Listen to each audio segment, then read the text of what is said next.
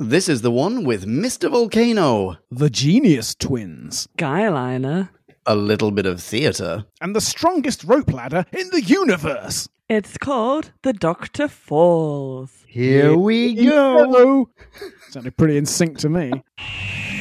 We're still on our epic race. All through time and all through space. With Flipping and Angels now. Dalek Cyberzood and wow! Counting Sonic's rating apps. From the poor to the sublime. Eccleston to Whittaker. Let's agree it's about time. Who back when? Reviewing on you who there is. Who back when? Subscribe and rate on iTunes, please. Rose and Donna. Amy Pond. Rory Clara. And beyond, join us on this odyssey. What other choice could there be but Who back when? Who back when? What up, Podcast Land, and welcome to yet another fantastic episode of Who Back When, a Doctor Who podcast. Or Doc Pass. Or Doc Past. Right you are. Why don't we have a t-shirt that says that? Holy smokeroonies and cheesecakes. You are in for a treat, as are your earballs, because we are going to be talking about a very interesting episode tonight. Before we get into all that, who are we? Well, I am Leon, and I am looking at my screen across the ether. First off, on the left-hand side of my screen, Berlinwood, at Marie. Hello, Marie. Why, hello, Mr. Leon. And hello, Podcast Land. And right next to Marie, on the right-hand side of my screen, I have Drew. Hello, Drew. Guten Abend, Leon. Guten Abend, Frau Marie. Guten Abend, Podcast Land. Not going to confuse matters at all. So what are we talking about tonight? Well, we are talking about The Dr. Falls, the penultimate Peter Capaldi episode. And we... don't make me cry right from the beginning. Goodness, yes! I have never cried so much at any Doctor Who episode in my life, I think. Podcast Land, really? I am met with visages of absolute incredulity right now, just so you're aware. We discovered, before pressing record, that this is quite a divisive episode, because I definitely loved this episode. Marie, how did you feel about it? It made me really, really angry at certain points. Which I will explain later. Yeah, I look forward to it. What about you, Drew? How do you feel about this? I think I'm in the middle of you two. Oh, really? Yeah. So we've got a nice Who Back When sandwich. A nice one. It's spread. Before we get into the nitty-gritty of this episode, let's elucidate anyone in Podcast Land who, against all odds, has no idea what this episode is about with a bite-sized chunk of Who. Time for us to synopsize. Clarify and summarize. So take a view And grab a brew. and listen to this overview, this free-for-all. We like to call a bite-sized chunk of Who. Bite-sized chunk of Who. Life was tranquil in the Shire 507, for indeed it had always been so, as far back as people could remember, apart from the nightly scarecrow attacks on horny Miss Hazran's home for horrible Herberts. Then to top it all off, a Mondasian Cyberman shoots up through the floor, carrying what appears to be a deceased Time Lord as a sick joke. Back on the flashback deck, Missy and the Master have tied the Doctor to a chair and are torturing him into a volcanic state. They've turned the city into a metropolis of cyber foundries, but as they're high-fiving each other and sparks are flying between them, or should be, Doc seizes his chance to make them all targets for cyber conversion. Operation Exodus now proceeds on 2 floors and in 2 time zones as ever more futuristic cybers ascend from the foundries, and Doc, Bill and Nardole make preparations for an endless string of farewells and an inevitable ascent of their own. Can Bill retain her humanity? Will Nardole bump tankards with horny Miss Hazran? Will Doc regenerate all over everyone? Miss Scarver. You are welcome.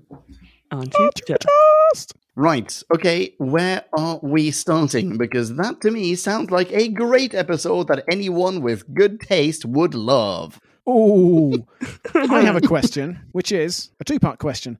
One, who is maintaining this spaceship's engines, and who built them in the first place? Because they deserve a medal. They should get all the contracts for intergalactic engine making throughout the entire universe. Nothing's gone wrong in over 1,000 years at full power trying to reverse away from a black hole. Bravo. Yeah, I mean, that's a super good question. Didn't we kind of ask this question in the first part? Did we? It's been a long time since we reviewed that. Thousands of years, yeah. I've got a question for you, Marie. What's your beef? Oh, God. Oh, no. You really want to dive straight in with the beefs? No, don't start with the beefs. Say some nice things first. Okay, I'll start with the question. Leon, what makes this episode so great, apparently? To be clear, I also have a massively long list of questions, all of which highlight flaws in this episode. But I thought it was incredibly well written, very well acted. Just every single farewell that we get between characters was of such a nature that all of a sudden I cared so much more about both parts on either side of said farewell. It was a heart-wrenching and really... I don't want to use the word nice, but like, it was as full of heart as part one was full of clever. Which is the way round you want it, surely. Maybe the other way around would be equally as satisfying. Like you end on something that's crazy clever and you go, wow, that's fantastic. Well written, well done. Sherlock would be an example of that, right? Like where Act 3 is nothing but clever. But here... Of course, we do have the opposite, yeah. This is like nothing but heart. I mean, it has some clever bits, but they're mostly kind of fan-wanky clever bits. It starts off in the Shire, and then it ends with more farewells than the end of The Return of the King. Yeah. That has to be intentional. Well, do you know what else I think? I think that in trying to make the most grandiose, epic statement to set up Capaldi's departure possible, I think Moffat is also potentially drawing on Wagner and... Really? Is this the Ring of the Nibelungen? Echoes. Okay, Yeah, because the Doctor Falls is it's like the Dr. Damarung, basically, instead of the Gotterdammerung. Like, okay... I looked this up on Wikipedia, and apologies for not watching the entire 11-hour Ring cycle to back up my theory, but then again, it's possible Moffat just read the same Wikipedia page, so maybe it's more accurate than you can possibly know. But the whole thing about Ragnarok, which is where the Ring cycle ends up, it's about burning, then immersion in water, and ultimate renewal. And you have the Doctor burning the deck, you have Bill grizzling on his head, immersion in the water, and boom, he comes back. He's renewed. And she's also carrying him at the beginning of the episode, and there this operatic screaming begins like, ah! And I have to think that has to be a possibly literal echo of, operatic production. Yeah, but isn't that potentially just because operas in general, they are populated by archetypes and they all follow a very strict act structure? Like it's either a 2-act, a 3-act, a 4-act structure. And there are rules to those structures and expectations of those structures. And every time that we encounter those structures, we associate them with, for example, opera. This is the first time I've brought up opera in Doctor Who. That's all I'm saying. Well done, I feel like, and that wasn't the only time the opera singing came out as well. I think it came back when perhaps Bill was crying on him at the end, or right at the end when he was renewing. I feel like there is a pose that he's taking off. Again, I haven't seen it. I don't know, but I'm so sure without any knowledge. So sure of it. Oh dear. Dude, you had me at Ring Cycle. Maybe it is based on this opera, and wonderful. Why not? That's very fine. It's lovely. But I didn't. Well, when I was like, I don't want to talk to you about my beefs just yet, it's because it was mainly this is right at the end now. We're going to talk about the ending burst. But we do that all the time. Since you've gone there, no, it was awful and I hated it because... Okay, so the flaming of the land. Okay, obviously, Nardol's got a clever wizardy bit of tech. Doc puts it in the screwdriver, and then in the end, all he needs to do is press a button, right? Like, he just sonics and the whole thing blows up. There's no cleverness there. Okay, so how come when Doc and Nardol are battling out over who's going to be brave and sacrifice themselves and who's going to go on and live forever with these other people, and Bill is sat there as a Mondasian Cyberman, she's fully explained already, I do not want to live if I can't be me. Why does she never, she's never allowed to jump in and be the one that will sacrifice herself. Like, she should have been the one to say, okay, I don't want to live like this. You two are very special to me and I don't want you to sacrifice yourselves either. I will take the hit. Agreed. I will be brave and I will go and press the damn button because it's one button and she can fully, she is capable of doing that button. And they don't allow her. And I just think it's completely out of character. I don't know as well. Because no, it is because the Doctor. Well, I don't know that it's a question of behind. not allowing her. It just never dawned on the writer of the episode. Well, because I it's a do agree with moron, you, the writer though. of the episode. This would have been her Friggin' time Stephen to shine. Moffat! And I don't care. I don't care. I feel like this is a real flaw. And the point where the Doctor says, okay, I'm going to do this, and she stands by his side and says, well, I'll die with you. At that point, no, she would not have said, like, I'm sure we have precedent for this, where she has risked herself to save the Doctor. I can't think of it offhand, but that's generally the companion role, is like, they understand that the Doctor is more important than them, and he will go on to, impact future lives. And I just don't think she would have so flippantly said, cool, fine, yeah, you go and kill yourself and I'll be there by your side.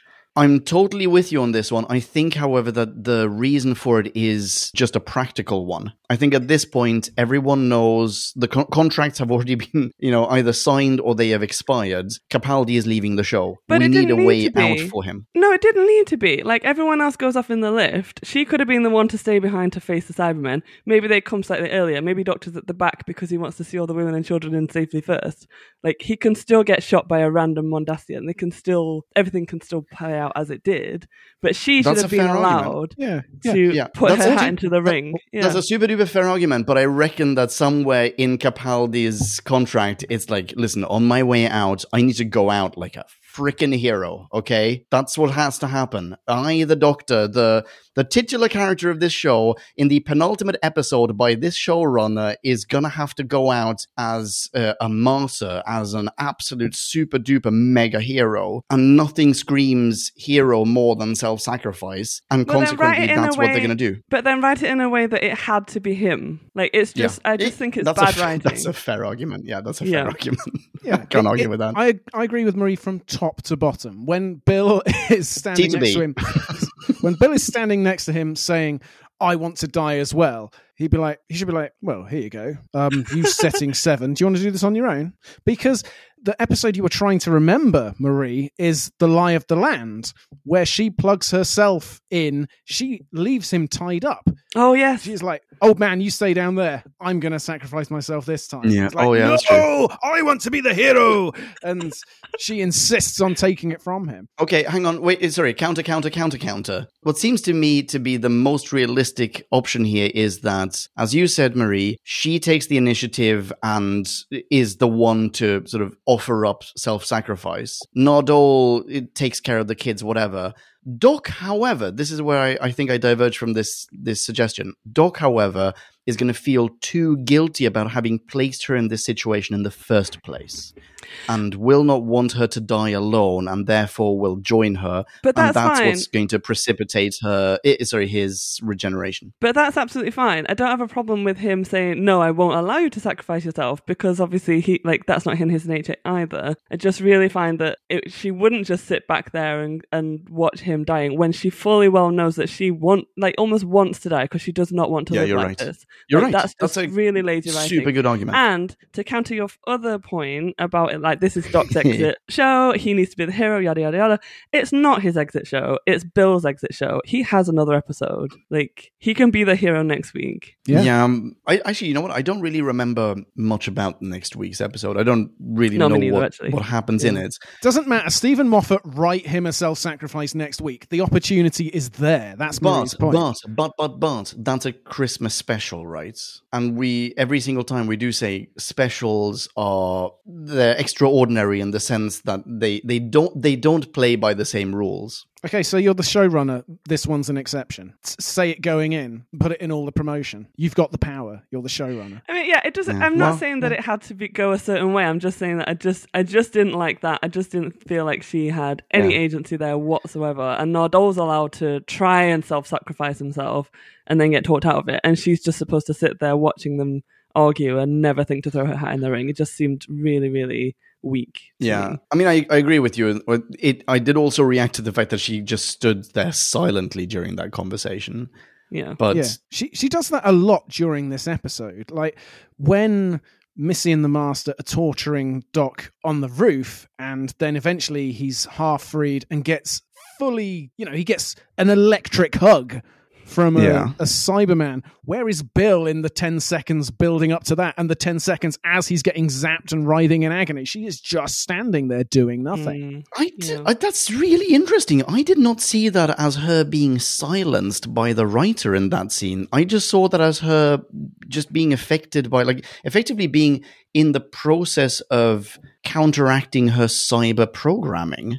Oh, no, that would have been interesting if they brought that out, but they didn't. I'm not saying isn't that what's happening? She has been turned into a Cyberman at that point, but somehow she has the strength of character. She has the backbone and the strength of character to burst through the programming and kill one of her fellow Cybermen. But no, because we never see that. Like Drew's right. If they showed that to us, or if there was any inclination that was happening, then fine. But the only thing we see from Bill is, I'm normal Bill. I can talk at normal speed and jump up and move. And in her, like the version that we see that she thinks she is just Bill as we know her. And then it's only when we see the Cyberman like overlay that this language becomes stilted and the movements become stilted. But there's no sort of transition. There's no like awakening or like breaking out of the cyber control, which would have, the only time that would have explained maybe more. Or if you'd have seen her battling with that more over the episode, then maybe that would be a reason she didn't. You know, these things could have been explained maybe, but they just weren't. Yeah, the only time she's remotely out of control is when she gets angry. So I wouldn't have minded if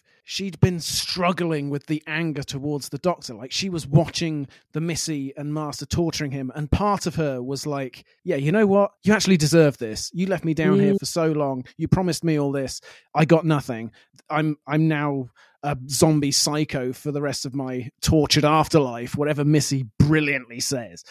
But we don't get any of that, because to put that on screen as part of Bill would be anathema to the Bill we know. Like, she can get angry, but she can't carry that with her and make that part of her. Well, I dislike that for other reasons. She's been turned into... I'm sorry, I just cut you off there, but I mean, she's been turned into a Cyberman, and she's not allowed to express emotion or like anger as an emotion, because if she does, that allows the Cyberman to take over. But the whole point of Cybermen is that they've been stripped of emotion. They don't know what anger is. Yeah, so it's just copying when Clara was a Dalek. Yes, yes. Oh, I didn't think about that. Exactly. This is a carbon copy of that scene. Oh no, don't be angry, because otherwise you'll shoot lasers out of your whisk. But when a cyber fires a laser, it's not because they're angry. It's because the situation calls for it logically from their point of view. So anger doesn't enter into it. Dagnabbit, I've written a rating. I've given this a score already.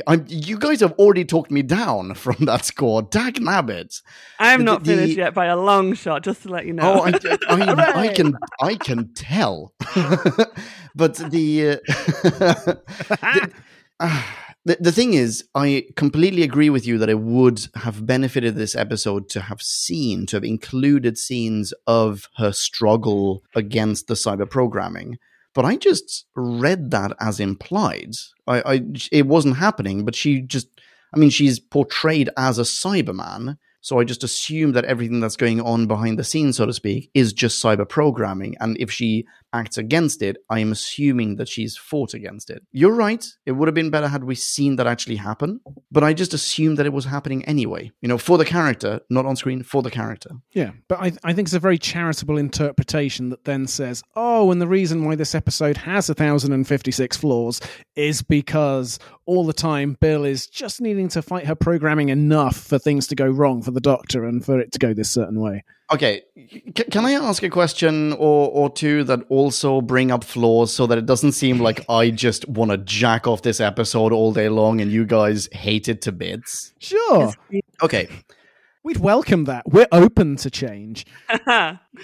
Could the Doctor not have either pieced Bill back together again the way that he pieced back Nardole, or given her a little bit of his regeneration energy? Well, I didn't know whether the point was that she didn't have a body anymore. Like, there was this line about they take the children because there's less waste, and like she's literally like a brain in a metal thing, and so there's nothing to piece back together. But what if you focused your regeneration energy on the brain? Doesn't that then like create the human brain from it. Just grow a new the person. Ood brain got going. A Time Lord mistakenly zapped it. Suddenly it's huge. He's like, where am I going to hide this? A massive ice field. Tucks it under there. I have totally forgotten that storyline, by the way. Just make it up. Dawn of the Ood. I just wrote Dawn of the Ood. We're doing this. I love it. Dawn of the Ood. Okay, yeah, I'm up for it. Yeah. Shortened to Dude. Oh no. That'll be its production code. Yeah, the thing is, I thought that Bill was just a brain with a tear duct, but it turns out that it's not even her tears. Yeah. Heather gave her tears, and they're what's coming out of the Cyberman. Although, Sorry, are you saying that that's a bad thing? Is that a bad thing? Does that... I'm just saying that's why the Doc can't just zap some regen energy into the suit and bam, a fully formed Bill 2.0 just starts peeling off plates and machinery. And I also wonder if, like, in the beginning he did say, like, oh, I'll bring you back, I'll save you, and then kind of didn't have a plan and kind of, I think he just, in this episode, just kind of admitted defeat. It's like, I can't save all these people, I can only postpone the inevitable, but at least I will go down a hero kind of thing. Like, so, and if he'd resigned himself that he couldn't save everyone else, then how is he going to save Bill? Like, by the time he's self-sacrificing, no one else can put her back, so she might as well die by his side kind of thing. But he doesn't. Would they have that conversation where she goes, well, were you lying? Were you right? And he says, no, he wasn't lying. He really did mean that he was going to try to fix it. But no, unfortunately, he wasn't right. There is no fixing this. And when she does stand by his side, again, I agree with you. She should have volunteered to self-sacrifice from the get-go, okay? But when she does say, yeah, I'll stay here with you because I also have already told you I want to die. I don't want to live like this. So I'm actually best placed to do this, but fine if you want to tag along, Doctor, let's do it. I don't know what I'm trying to say. I don't feel like he's taking anything away from her. Do you know what he is taking away from her, though? Is because he knows, he's already seen his like regeneration energy starting. He knows that he's like about to regenerate, and so he can go into this thing, self-sacrifice himself, and just boom, I get a new body. And he hasn't told her that. I'm also sure that he thinks that's going to happen. Well, I don't know either, but like we can come back to that. But he doesn't tell her that that's even a possibility, because when she sees, in the end, she sees his body lying there, she just assumes he's dead. Like, she doesn't know there's any way coming back from that. And whereas if he'd have said to her, like, you know, don't worry, like, I'm an alien, I have this other ability that you haven't seen yet, and kind of reassured her in that way. Like, he lets her go into it thinking they're both going to die together. And he doesn't know that that's necessarily true for him. Like, it's not true for her in the end because somehow she survives it. What?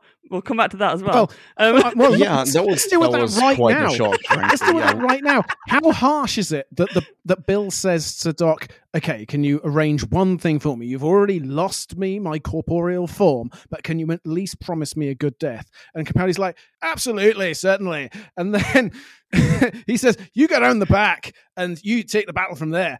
And he points the Sonic at the, I don't know, whatever's going to set off the explosion. He doesn't go, Bill, are you within range? She doesn't go, yeah, Doctor, I'm here, ready to die. He's just boom, just leaves her there, just abandons her, the only survivor on the entire deck. This also strikes me as something that is purely in the episode for practical logistical reasons. They know that this is her farewell scene, or farewell episode. They want her to end. I don't buy this at all. Wait, It's just not good enough. Like she was around. It's not good enough. If the only reason that this is in episode is because it's for practical reasons, then you failed as a writer. Like, write it in so that it can happen and it makes sense for the story, not just you hire a companion for a single series. In that contract, you might as well. What was missing at the end? You're going to have a shit death. Are you okay with that? Guys, relax. The only thing that was missing here was one scene where like a blast door falls down right in front of her, which allows her to survive the explosion. Because it's not like Doc was like, fuck it, I'll sacrifice myself and I'll blow up everything except for her. I'm sure in his mind, he was thinking, I'm blowing up this entire floor. She's definitely not going to survive. What doesn't make sense is she's a Cyberman. Every other Cyberman on this floor dies, but she does not. She is exactly as fallible and vulnerable as they are, but she doesn't die. The only reason she doesn't die is because the showrunner and the production team and the Beeb, they want to give her the character of Bill, not the Cyberman in this episode. They want to give her a much more positive send-off. And they've had that jam and red string thing of not my tier, whatever, the pilot from the first episode of the season, all lined up and ready to go. Mm-hmm. And that's the only reason she survives this. There is a 5-second insert that will take care of all of this. Bill is approaching the Cybermen from behind. She's like, oh yeah, gonna die, can't wait. And then sees the Doctor lift the thing to the sky. She's like, yeah, it's gonna happen now, Brill. And then he sets off the explosion, and camouflaged by the holographics is a lift shaft door right in front of her. And the explosion just passes just barely over her head. And she's like, oh, for fuck's sake, damn it. I couldn't see it coming. Perfect. Oh my God, that's exactly. That's that's much better than having a blast door go down. That's excellent. That's already been established in episode. That's perfect. Yeah. I don't think that this says anything about the Doctor's motivations. The Doctor is not trying to take away the sacrifice of Bill here. Which it seems to me is what you guys are saying. No, that wasn't my point. My point was that it was disingenuous for him to go into it saying we're going to die together, and there's a strong possibility that he won't die, that he'll just regenerate. Well, okay, well, so that's point 2 of this conversation, right? So I'm not sure that that's the case. Why? It's like blowing himself up to the point of... I mean, this is a show that's been running since 1963. He is the titular character. He's not going to die. It's not we thought that about James Bond. But it's not that... spoilers. But it's not that dissimilar from... the astronaut. What is it? The impossible astronaut? The crazy astronaut? The impossible astronaut. The impossible astronaut. Matt Smith gets shot twice. And apparently, just getting shot twice is enough to prevent a regeneration. Yeah, it was full blast from John Sim, in fact. I was just going to say that. Yes, exactly. Also, Missy, apparently not going to regenerate. Let's maybe put a pin in that as well. Well, exactly. We know that doesn't work. So, but the being shot twice thing, it wasn't just being shot twice. It was being shot whilst regenerating. So I feel like in my head, he can survive almost like anything. But if someone shoots him in the middle or like kills him again in the middle of a regeneration, that's when he would die. But there's no risk of that because he's wiped out. He's wiped out the entire planet, so no one else is going to kill him while he's regenerating. Yes, but he has also technically been in the process of regeneration since the start of the episode. Yeah.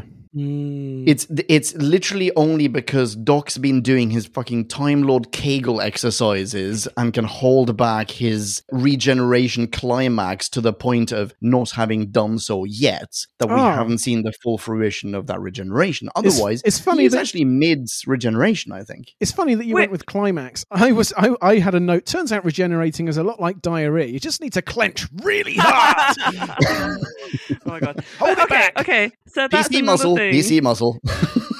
That's another thing that's really annoying. Okay, so fair enough. He is in regeneration for the whole episode. We see the regeneration energy coming.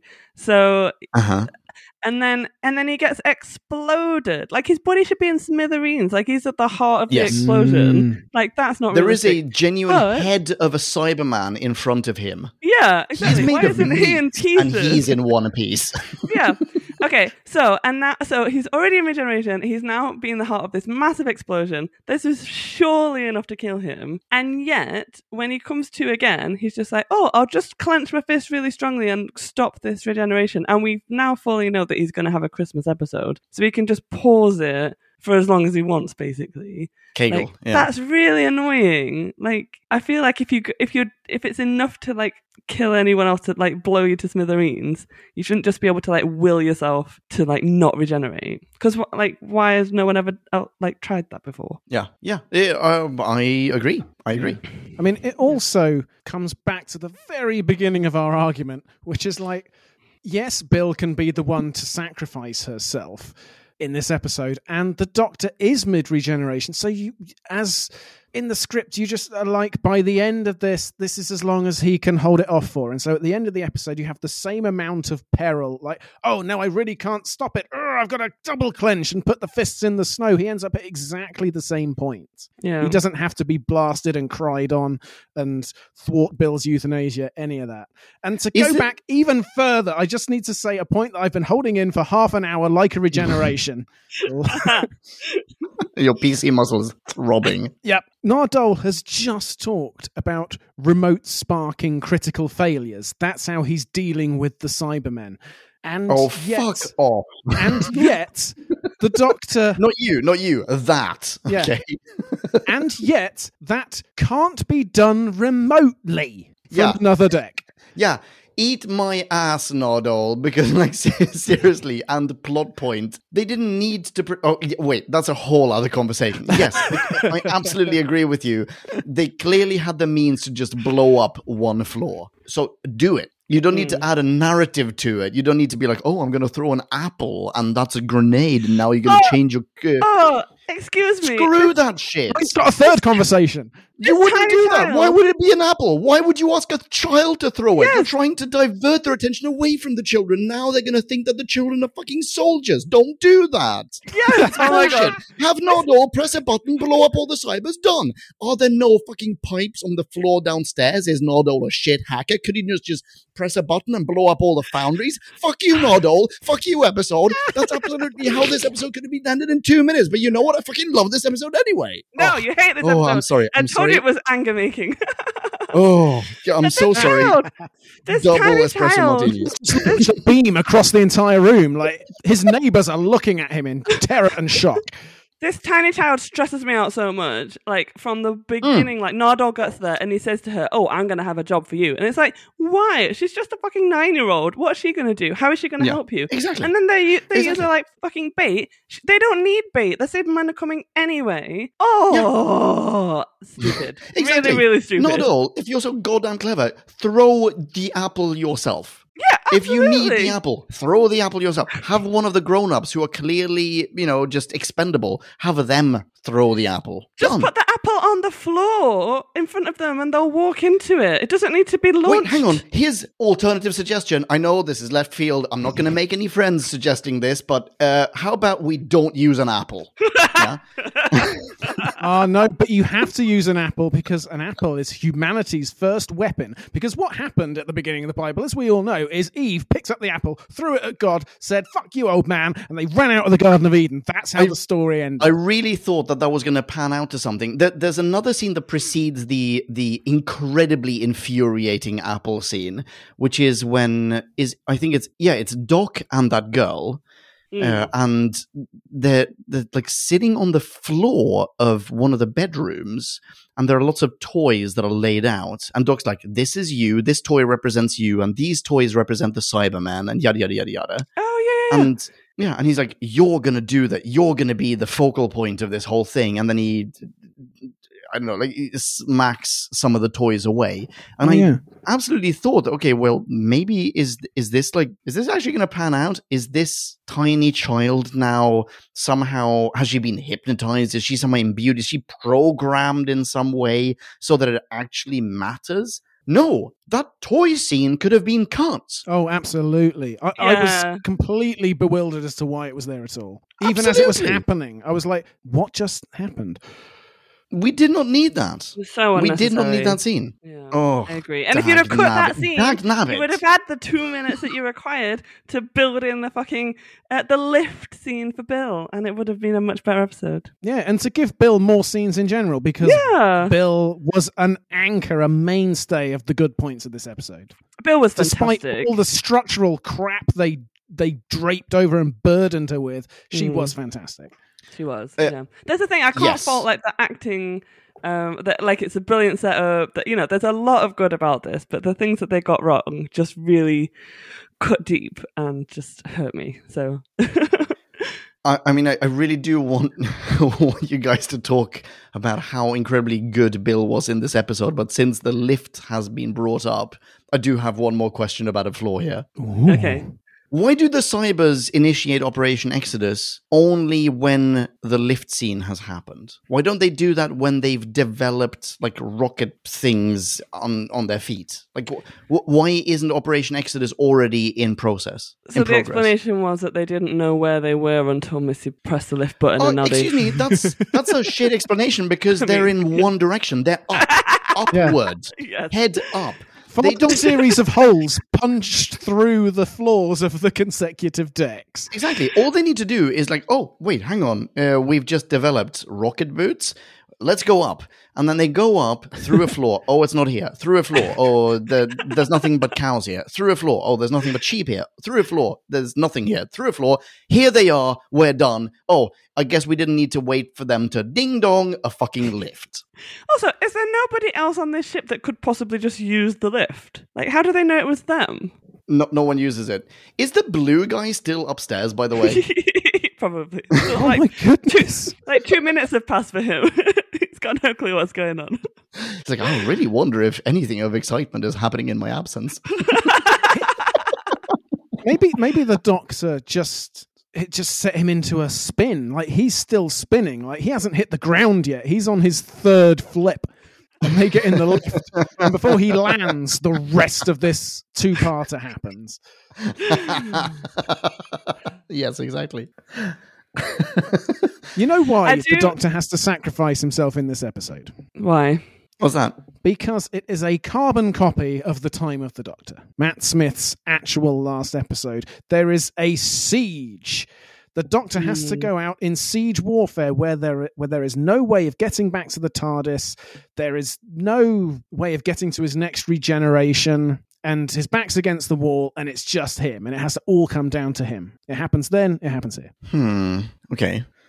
I just feel like that's such a poor reason to do it. Like, just do something. Oh, it is. It's a rubbish reason, but that's Moffat's idea of this is how a Doctor goes out with his biggest bang. Yeah. But what a bang, though. I mean, this episode really it tugged on my feel strings. And I kept thinking, oh my goodness, this is so good. I cried on a train watching this. I loved this episode when I watched it. Oh, you know the other thing that really, really wound me up. To go back to Bill again, just for a second. And here we go. Like do it.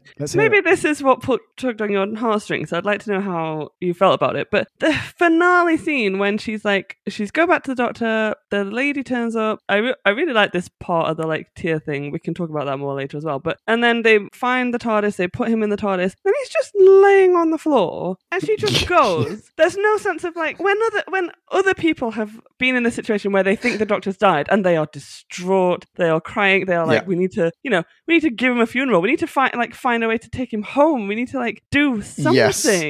Thank you. Yes. Walks off into her new life, never looking back, and she thinks he's dead. Like, she doesn't know that he can regenerate. Yeah. I don't know. So to me, it wasn't a heartfelt moment. It was a what the fuck moment because I expected more from Bill. Do you not think? Yeah. No. Oh, sorry, Drew. I was going to say, why didn't Bill ask Heather, you know that reassembly thing you did with the atoms and it worked great on me? Could you maybe do it for me, mate? Yes! That's in my notes. Absolutely, yes. And that's the thing. This is the thing. If she said, I can put you anywhere, I can put your atoms back together, I've brought you back from the dead. Should she not have said, okay, yeah, bring my friend back from the dead, let us travel together, and let me have a proper farewell with him and see him off and know that he's happy, and then maybe I'll go with you, because that sounds great. But yeah, and even if you could argue, but the Doctor is properly dead, it has been established in Death in Heaven that souls just stay where their bodies are for the rest of time. Moffat was the first person ever to think of this. How brilliant. Yeah. And now in this situation, Heather knows that, hey, his soul's right there. Great, I'll just hook it out of him and drape some atoms over it. Brill, Doctor 2.0, ready to go. Yes. You guys have put way more thought into this than I did. I didn't consider the potential of a subsequent farewell scene as well. But I also have made a note of why the pilot, Heather, I'd forgotten her name, couldn't just cause the regeneration. I mean, in a sense, I think maybe she does, because I do think that tear is what triggers it, which again substantiates what I said before. I think he goes into this assuming that there will be no regeneration. Like, he is done. I don't think that's... For me, that's not necessarily an argument. Like, oh, hey, I'll sacrifice myself, but in brackets, I'll obviously have another life after this. I don't think so. I think he believes that this is it. But yeah, that's utter bullshit. It's the laziest funeral ever. It's like, right, well, I mean, we have... They didn't even drop any soil on him. It's like, he's not even a shallow grave. It's just a TARDIS console grave. Yeah. Should we put a pillow under his head? No, he doesn't need one. He's dead. Does anyone have any final words? Yeah, my final words are, let's get out of here. Yeah, like it's the laziest possible funeral. Mm-hmm. Oh my goodness, I'm just like, I wrote such a high rating for this episode, you guys. It's such a high rating. Bill's eulogy is essentially, yeah, I've seen a lot of stuff, but I'm still a lesbian. So I think her eulogy is basically, you're a really good kisser. Yes. Yeah. But why have I been traveling with this old man when I could go up with this young hot woman?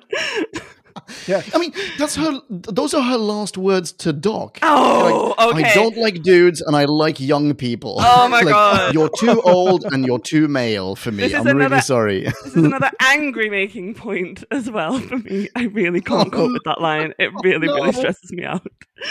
For two reasons. Yeah, the only acceptable line for Bill to say after that when she goes away with Heather is, I'm going to turn you back into a puddle. Don't ask me how. True. Marie, two things annoyed you.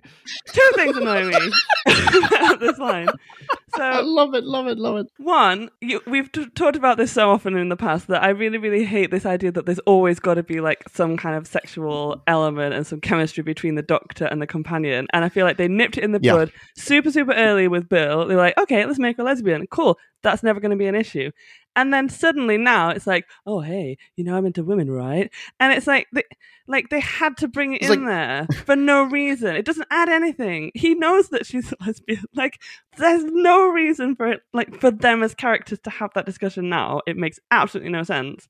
And so part two, the thing that why this annoys me even more is because I think the only reason that the line is there is for the audience to prep them to be like, hey, just a heads up, there's going to be a bit of lesbian smooching in like a few minutes. So if you're against that, switch off. Oh, now. I see. Like, I can't think of any other reason why you would need that line. I don't think so. Well, why is it there? Either.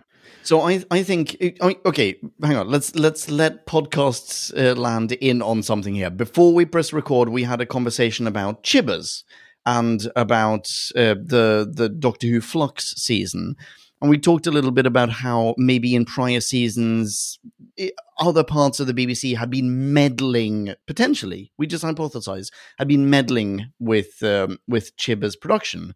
So effectively, like studio notes is what we were talking about. And this feels like a studio note to me, because in Moff's mind, Moff is, if I have to say two things about Moff is a really good writer, and number two, he's really full of himself. Like, he really knows that he is a good writer, and rightly so. He is a great creative. But with that mindset, I think comes, I don't need to remind people of who these characters are, because everyone has watched every single iota, every fragment of a scene that I have written. So I think the studio here is going, yeah, but what if someone didn't watch the beginning of the season and they don't know that she's a lesbian and they don't know about the pilot?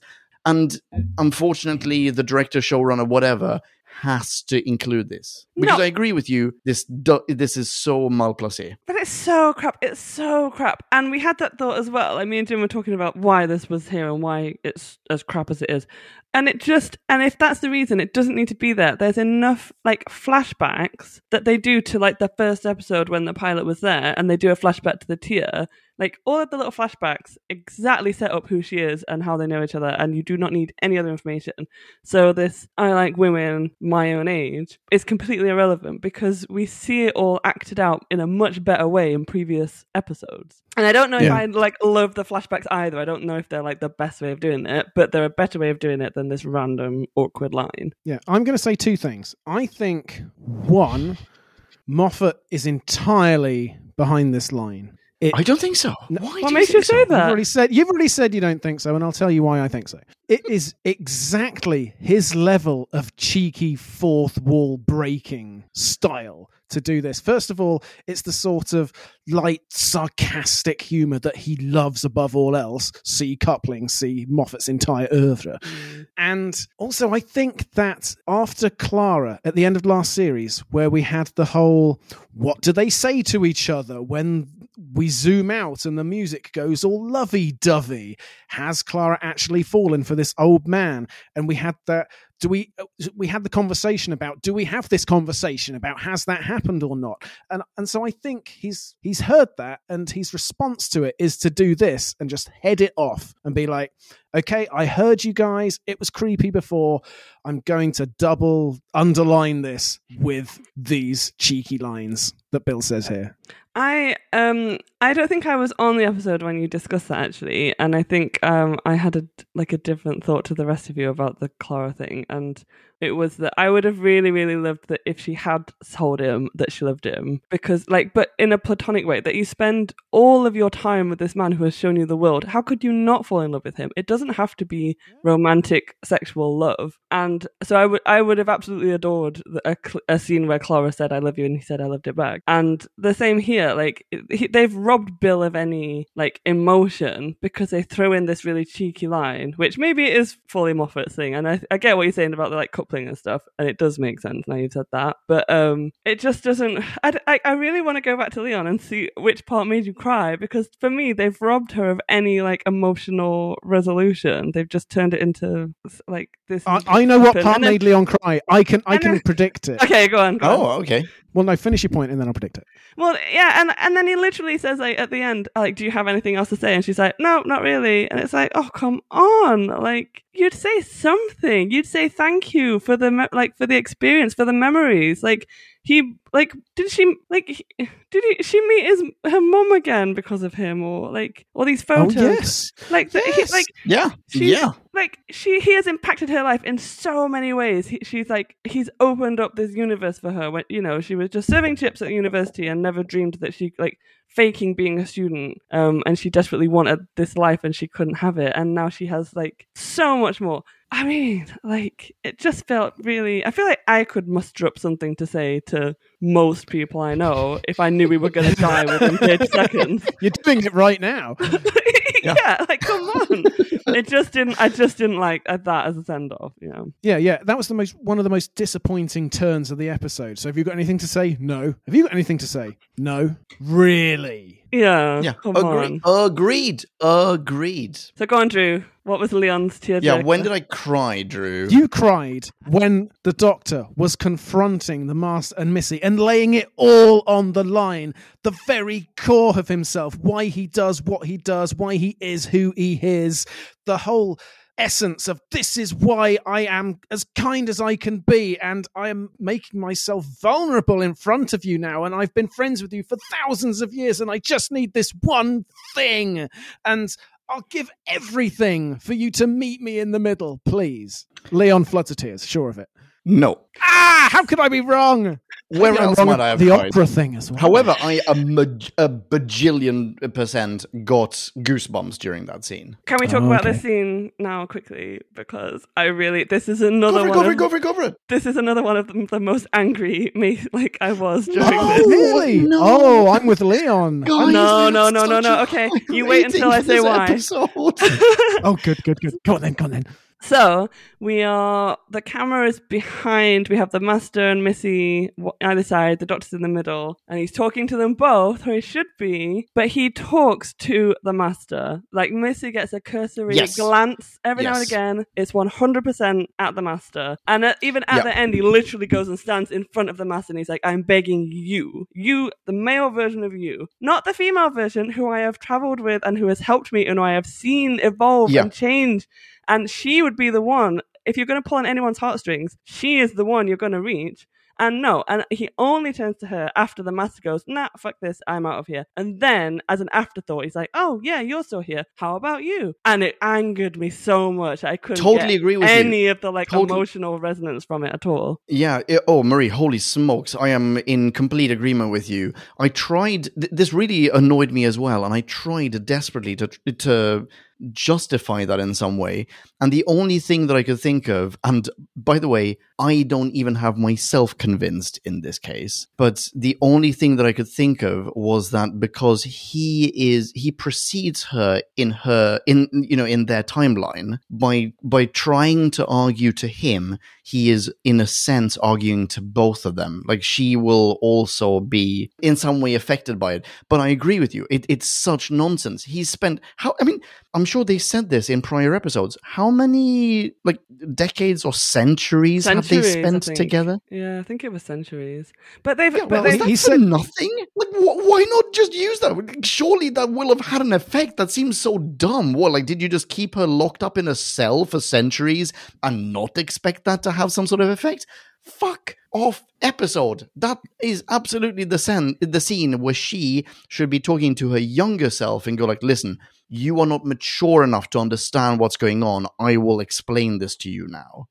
We are the same person, but you are my younger self. But she knows him too well. She knows that he will react with the exact same blank, unlistening, white-hot rage that he does eventually exhibit.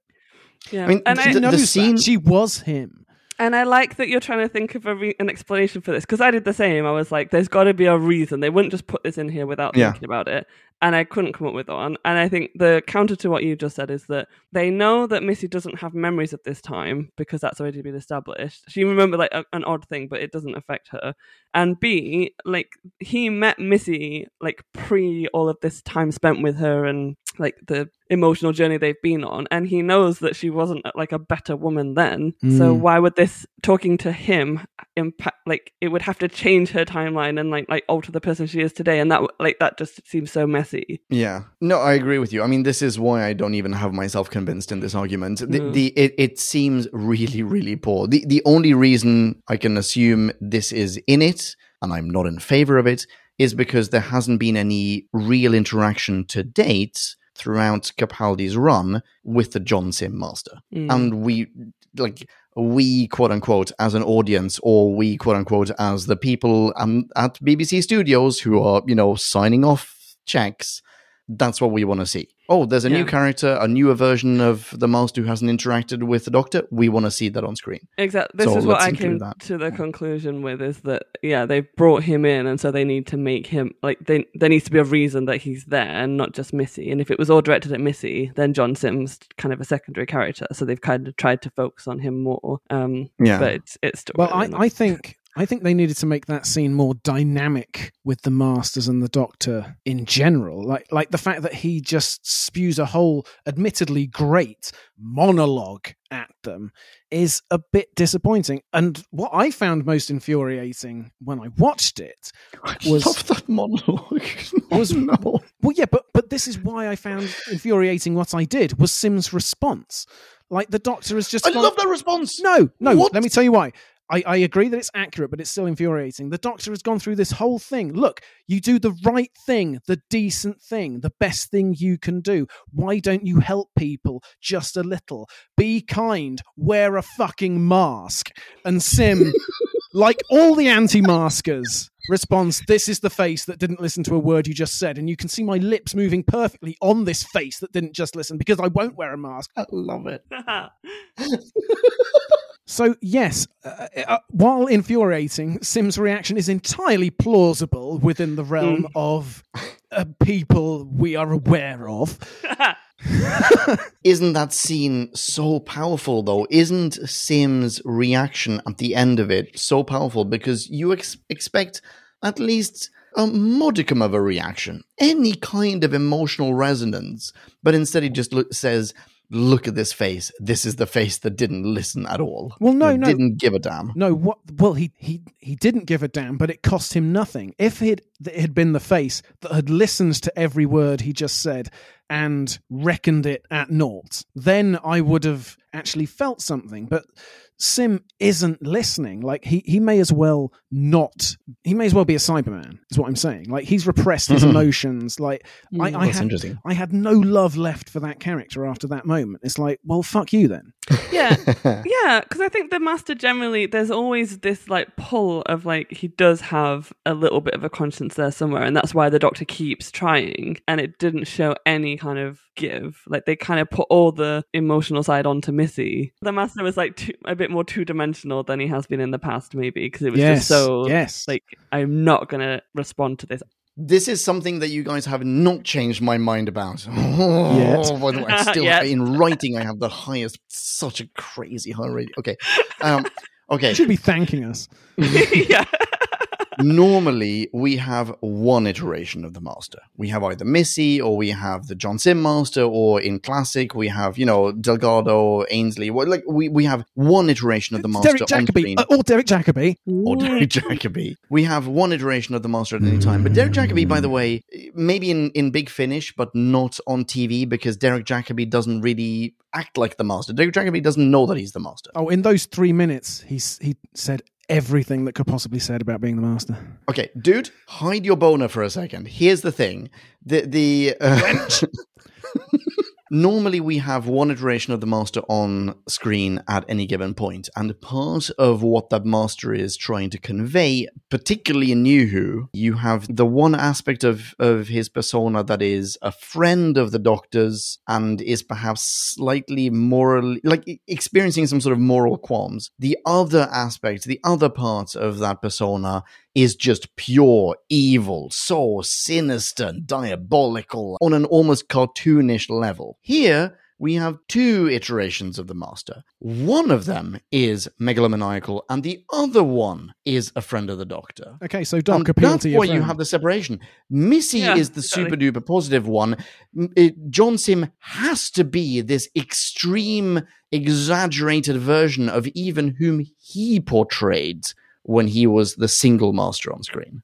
But I don't like that at all, because Missy is not 100% the Doctor's friend here. There's moments where she betrays him, and when she says, I wrote it down, there's a line, she says like, I was secretly on your side all along, and even he doesn't know whether that's true, and we as the audience don't know whether that's true. Like, she's not like, it's not like good and evil. She's allowed to have like the grey, and we don't 100% know where she's going at all times.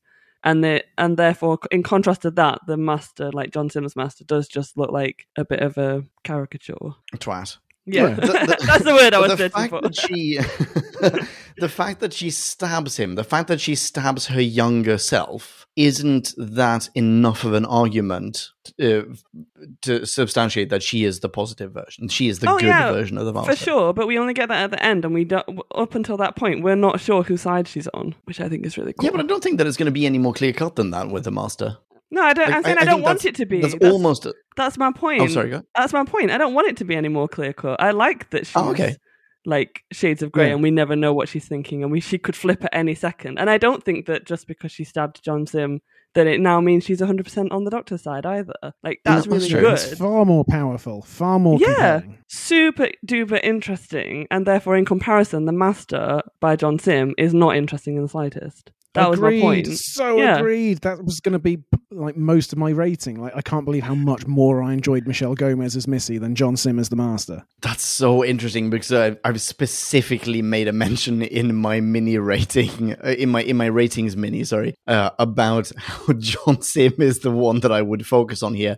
Okay, so the Master's changed. Where is the Doctor asking, wait, what happened to you? Like, you've never been this bad. You've never been this fully evil. Can we explore this before you go?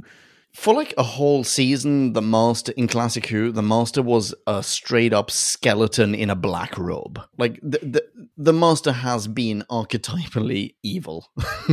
Okay. And so John Sim is like, oh yeah, big whoop, Yeah, sure, you're a bad guy. I get it. It's in your character. I just feel like... Okay, here's another question about the Master. Oh, sorry, go for it. In the New Who's, that's not the Master that we've been shown, though, and I feel like villains generally in like more modern like TV and films and stuff, they're we go more towards the grey. We don't like villains that are just 100% bad anymore. That's not really True. interesting. So it's a weird choice to make, I think. Yeah. It's because there isn't any setup of it. It's weightless when he is 100% evil. Like if there had been some other event that he could have described, or some interaction with the Doctor, some aspect to the character. I want to know why the Master is this two-dimensional. Like instead of just rocking up and being like, hey, I lost my third dimension. Guess I'm boring now. Hate you, Doctor. Hate you.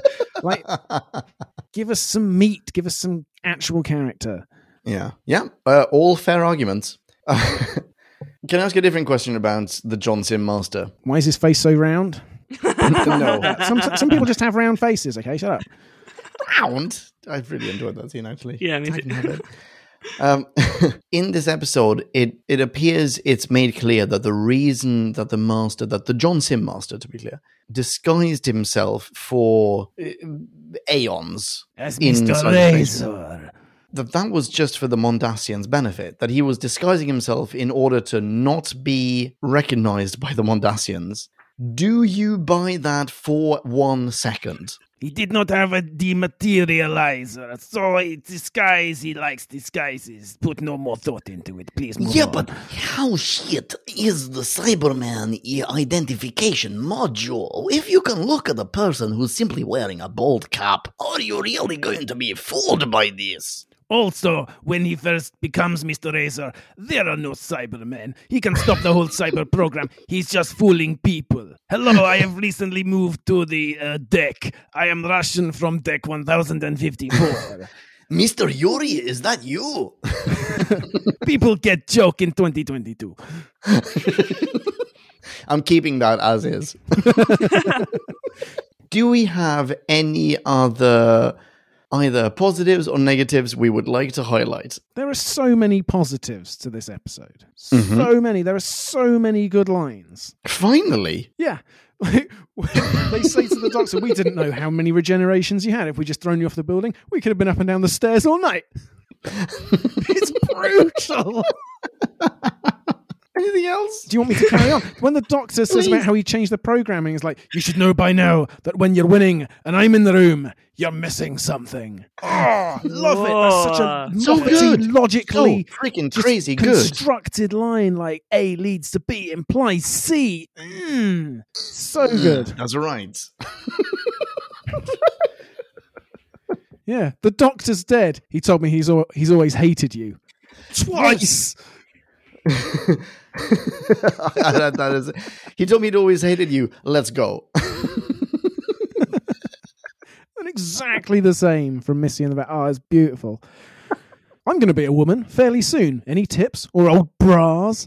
Oh, these are all sim lines I'm suddenly quoting, and they are great, and it's all just negated by that being a wanker later on. And I love the Master as a wanker. He just takes it too far. I found my limit.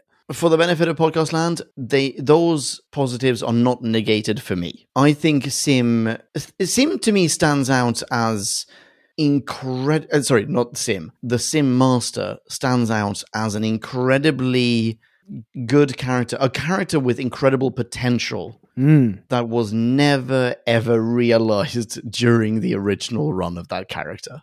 There are so many scenes during this episode where I just went like, wow, he's so good. I've made a couple of notes here, like he's talking about being old school whilst touching his goatee, which is, to me at least, a reference to classic Master. Oh, I also made a note of the he's just smiling and smiling and smiling, not saying a word, and then just going round about his face. The way that he's so incredibly callous in dealing with Bill after she has reemerged as Cyber Bill. And I mean, this is both a positive for the Sim Master and for Cyber Bill, because Bill, my goodness, he's talking about riling a fridge, and she, despite having been turned into a Cyberman, exhibits such incredible compassion and patience as a character. My goodness, I don't know if we've ever had a character on Doctor Who, a companion certainly on Doctor Who has been this strong and and generous and selfless. Yeah, the sudden cutaway as the Master passes in front of camera to Bill holding back tears from the Cyberman to Bill, just barely holding it together. Yeah. Heart-wrenching, honestly. Yeah. I mean, to be fair, I don't understand why Bill is keeping it together. Why Bill goes, no, I'm not angry. I mean, you were just angry and you lasered a barn. Well, it's Surely... because the doctor's told her not to be angry, to like control herself and to rein in her anger. So she's doing what he asked her. Yeah, no, that's completely fair. And she's a great person, and she's very good at immediately taking in the new context of her mode of existence. But if you encountered the person who turned you into a fridge, and that person is making fun of you for being a fridge, would you not just laser him very slowly tear that person's limbs off? Just incredibly slowly. Pop, or one arm, pop, or another arm, maybe a dick. Oops, how clumsy of me. Yeah, would you not in that moment just want to sacrifice everything to have your revenge? Most people would. Not if you're Bill. However good they are. Yeah, but we can only dream of being as strong as Bill. That's the thing. That's the thing. You're right. Yeah. Yeah. But are there positives about the Master? Oh, sorry, Drew. I was going to say, this is all the evidence that I wish we had seen earlier in the series when the Doctor was like, this is why I chose you, and Bill did something completely trivial to apparently justify it. Yeah. All Agreed. the strength of character is finally evidenced. Way too late. Yeah. Unfortunately so, but yes, I agree. Which, to bring it back round again to my first point, is exactly why she should have been the one to stay behind. Because I forgot I'd written it down, but the argument they're having, Nardole and Bill, about who will stay behind is, he says, the question is which one of us is stronger? And the answer is Bill is the strongest of all of you. So... Yeah, agreed. Yeah. Also, what apart from Nardole's arrogance is making him conclude that he's stronger than the Doctor? I think that's it. I think it's the arrogance, yeah. But it has to be more than that, because the Doctor asks him and Nardole is turned away from him, and so we get to see the full effect of Matt Lucas, just sobriety and the dreadful realization washing over him. Like, this is supposed to be a very solemn moment where he goes, damn, and it's supposed to be really meaningful and powerful, and it's just based on nothing. Yeah, absolutely. And as you say, the perfect thing would have been for Bill to say, actually, I am far stronger. I'll take care of everything. I've got this one, guys. What did you think of Nardole? I want to die anyway. Oh, Bill. Oh, no. Oh, no. Wait, hang on. We still haven't worked out which bit Leon cried at. That's true. Oh, okay, yeah. Okay, so I cried on numerous occasions during this episode. Not the bit I suggested. Yeah, no, not the bit you suggested, Drew. See? You don't know me. Marie okay? was almost crying with rage at that point. I was. Was it the Master and Missy talking in the lift when they killed each other? That's one of them. What? Yeah, I know, why? but I was already super emotional at that point, crazy emotional. So I cried at that scene. I think possibly the first time that I cried during this episode was when Nardole left. I know that's a silly scene. Yeah, but I waved in slow motion. Because you couldn't bear the thought. I broke down into tears when that happened. It was they're like, you're wrong. I'm never gonna find the words for this. And I'm like, oh, you're so right, no, what will I? First of all, I thought, once again, lazy bad writing. Secondly, I thought Leon will be crying at this because of Nardole's ultimate fate of having to live with all these child actors, be stuck on a deck of nothing but not child a single actors. One of them is CGI. Yeah. Yeah. Your heart went out to the poor bastard. Yeah. Where else did I cry? I cried when the pilot arrived.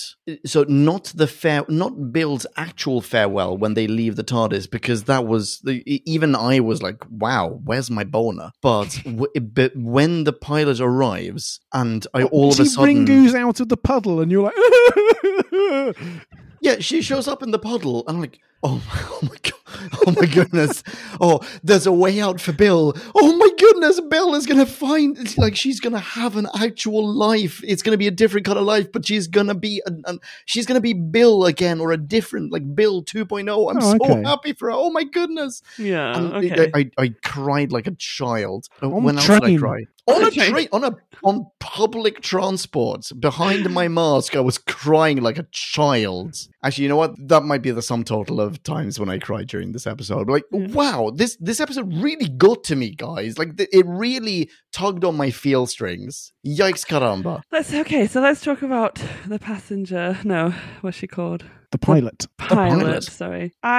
She rides and she rides. I like that she came back, and I like the little reference to the tear, and then it suddenly made sense. This, like, where there's tears, there's hope. That's all there. Mm-hmm. No, hate But that. Hate where there's tears, there's hope. What a first world tone deaf statement that is. Yeah, by the way, in brackets, thick. Yeah. Like that's subject-verb disagreement.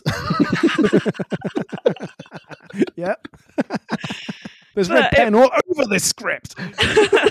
But didn't it just remind you of, like, Clara's exit? It's like, okay, it's not really an exit. I'm just going to go and travel the universe with this rando woman that I found. And then they did the same with Bill. Like, oh my goodness, you're so right. I didn't think about that. Yep, after a long siege.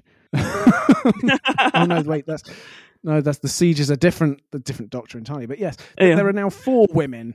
Me, Clara, the pilot, and Bill, all just wanging around the universe in diners and puddles.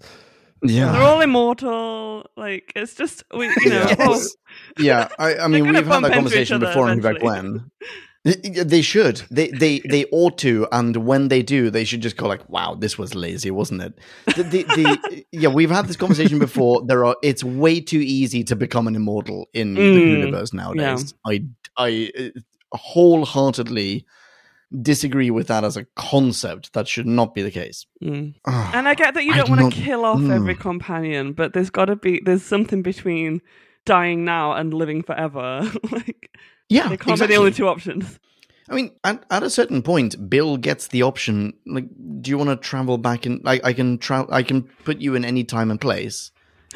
She could travel back in time. An option could have been like to see her mum. Oh yeah, that could have been an option, or it could have been, all right, fine. Put me back at the time of the episode, the pilots, and when that I can't remember what that woman's name was. Heather. Sorry.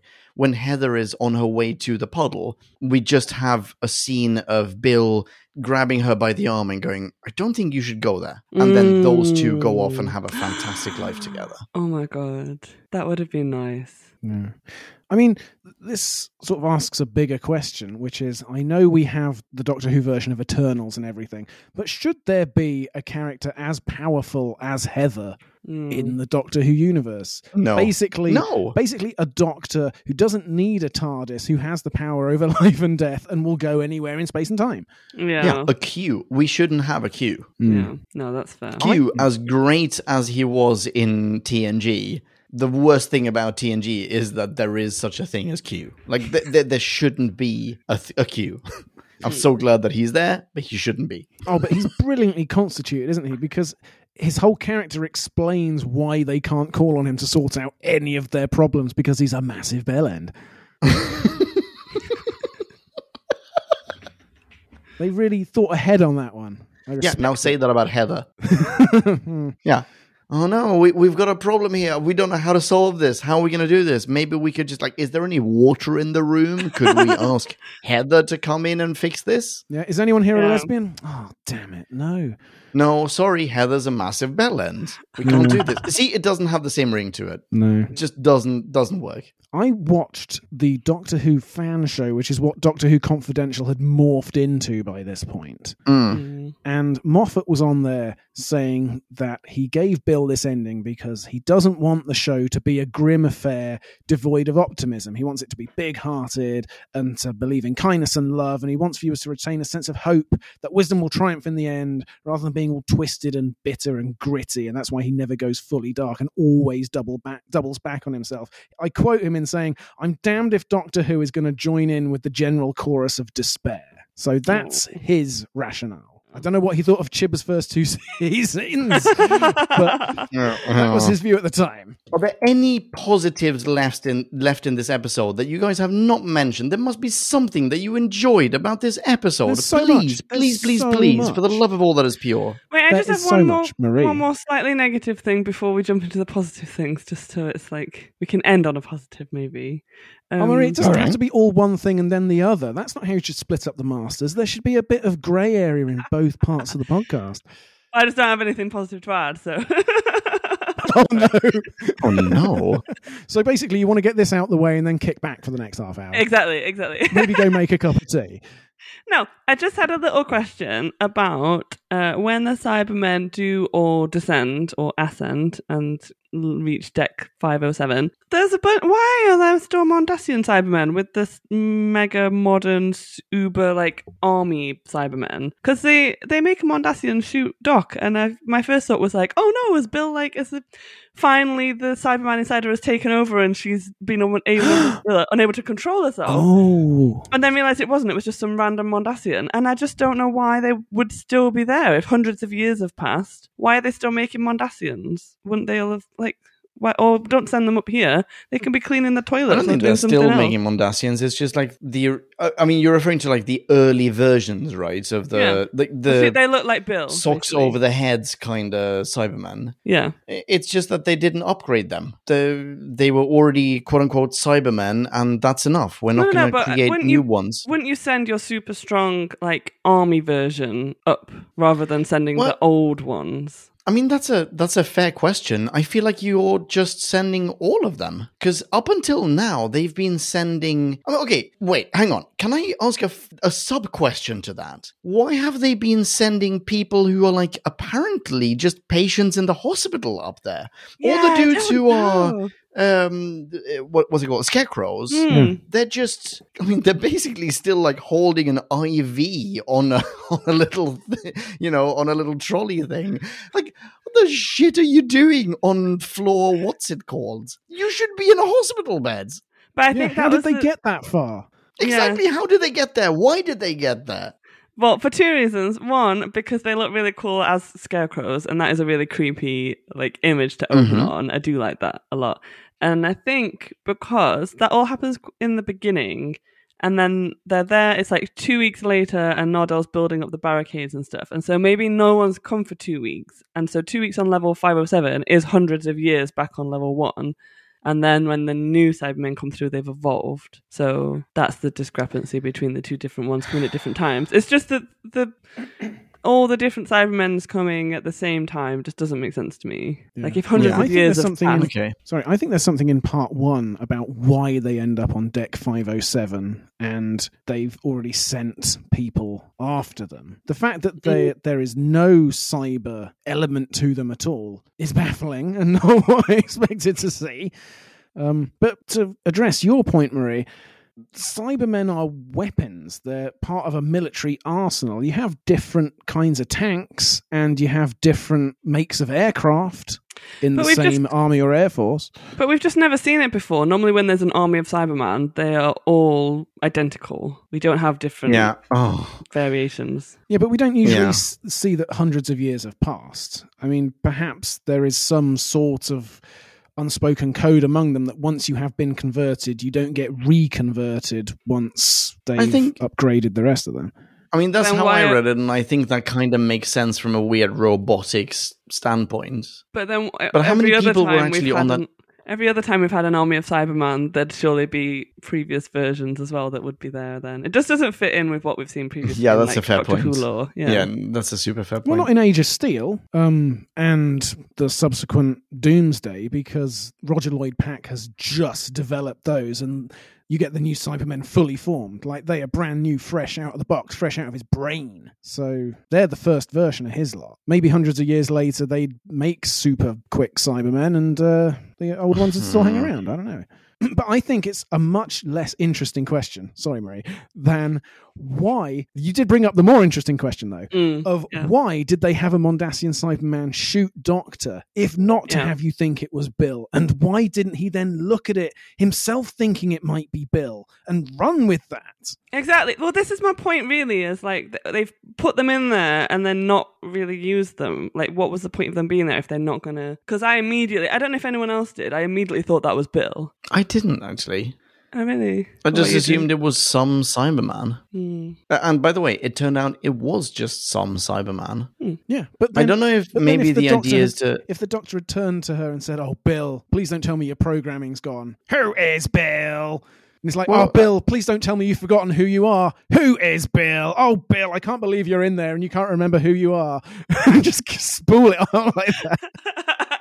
Well, I don't know if maybe the idea is that at this point... You know how Bill Bill sees herself, not when she looks in the mirror, but like she assumes that she is regular Bill. She hears her own voice in her head and so on and so forth. That is not me. I wonder if the idea is that Capaldi's Doc is so in tune with his dear friend Bill that even he can recognize Bill from other Cybermen. Yeah, all the tear stains. That's it. I mean, again, it's a nice theory, but there's nothing in episode to show that, so... No, that's true. Yeah, that's completely true. There's another thing that pisses the crap out of me. Oh, Marie wants to hear it. Way of phrasing it. Yes, please. About there being lots and lots of different Cybermen in this episode, or rather how that is portrayed on screen, or rather in ear... Because, wowee, could they not afford more than one step sound effect? Why No, you know what? Yeah, this merits an F-bomb. Why the fuck did every single step by every foot of every Cyberman, of every style, of every model sound the exact same? And even at the same volume. Like they all, it's the same... But it's the laziest sound editing ever, having that sound effect for everyone, including people who don't use gears for knees. Oh, no one ever thinks about the foot. Also, they got it right first time. Couldn't improve on perfection. Ugh. 2 good reasons. No, sorry. I'm not okay. I'm not okay with that. But you're right. Actually, like thinking about it again, maybe it is really cool to have all these different Cybermen. But you're right. More thought should have gone into how we portray them. And I do think if they're going to make the Cyberman that kills the Doctor look exactly like Bill, there should have been a reason for that. It just doesn't seem very well thought through. Before we quickly jump into ratings, can I just say a couple more things that I liked? There's so many good lines. The Doctor says there's Cybermen, there's no such thing as long enough. I liked that. Gave me a tingle. I liked Hazran, played by Samantha Spiro, coming on to Nardole, bumping tankards. She'll try anything once. And a little bit of trivia, she's been in a Moffat show before, one I've already mentioned tonight. She was in Coupling, playing nice. Jeffina, which I can only assume was a perfect female facsimile of Jeff. Which I would happily rewatch again just to find out what the hell she was like. Yeah, me too. That sounds great. Yeah. And a fact about her, she's played Barbara Windsor in 2 separate TV movies, 2000's Core Blimey and 2017's Babs. Oh my goodness. What a legend. And Leon, here's a note, which you wanted to put a pin in earlier. Uh-huh. Missy's death. Right, yeah. And its lack of resolution. We certainly don't find out what happened later on when we get the version of the Master that the 13th Doctor encounters, right? No, there's no nothing. No hints even. No cryptic sort of pointers in any way. Just, I'm back. I'm here. That's all you need to know. I wink now like Anne Robinson. Because I'm going to reserve that as a potential negative for the next iteration of the Master rather than this one. It's a complete dick move on Moffat's part, by the way. Oh, absolutely. Absolutely. Yeah. Because he not only gives her the full blast, and which is enough by itself, but then she gets the full deck blast. She's dead twice over. Yeah. She is doubly, absolutely dead. Impossible that she survived either of those things. Maybe the Heather comes back and cries on her.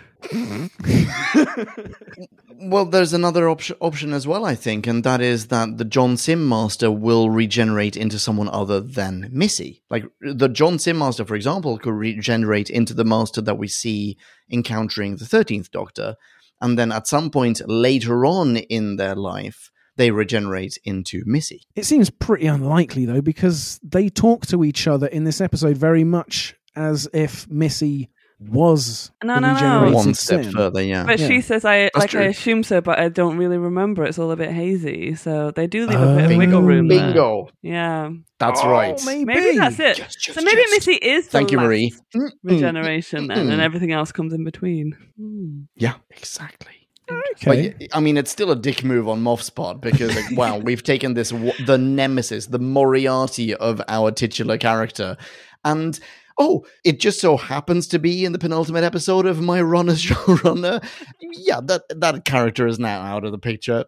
Yeah, it's pretty shit. Yeah. And amazing. Oh, and I just wanted to say that although we talked about Capaldi's addressing of Sim rather than Missy and Sim's reaction to that, and I pissed all over that and hated most of that, I loved the part where all he ever wanted was for her to stand with him, and she completely responds to that in her face. And then she looks down at his hand and she processes what it means, and she's like, there's a red line that I just can't cross. And maybe she does later on in the woods, and it is slightly dissembling, but it's such high drama. It's exactly what I want from the two primary characters of this show. It's exactly what I want. I loved that part. I really did. And that bumps my rating up an enormous amount. Up, you say? Well, I'm glad to hear it.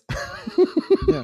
Also, here's a line I was going to say. I love being surrounded. Means everyone's looking at me. Come on. It's great. Come Excellent on, Marie. line. Marie, come on, admit it, Marie. There are some great lines. There are great lines. Like, it's very well made. There's lots of great lines, lots of great acting. It's just the problems that I have are, I don't know. I can say all this in a rating. And now it is time to rate this. Did we laugh or hate this? Bing bong, hey, la la la la la. Ratings. Right, this was an excellent concluding second part, but almost as full of flaws as we've discussed as the giant 400-mile-long spaceship. Lots I could still continue to talk about. Sontarans perverting the course of human history, that Capaldi says as he jumps up from the TARDIS floor, seemingly from death. Sounds quite prophetic now, after watching some of Flux. We've talked about many of those flaws already, but there are yet more that I could talk about. Bill sees herself as Bill, humanizes the Cybermen. That's great. Even Doc just sees the Cyberman. Very tragic. You have Bill touching her head. It pans away to her gloved hand. It cuts back to a Cyberman in her place. The visuals, the visuals throughout this episode are exquisite. There's a lot of budget. But the artistic touches as well. It's not just about throwing money at the screen. There is some real thought going into this episode. But there are flip sides.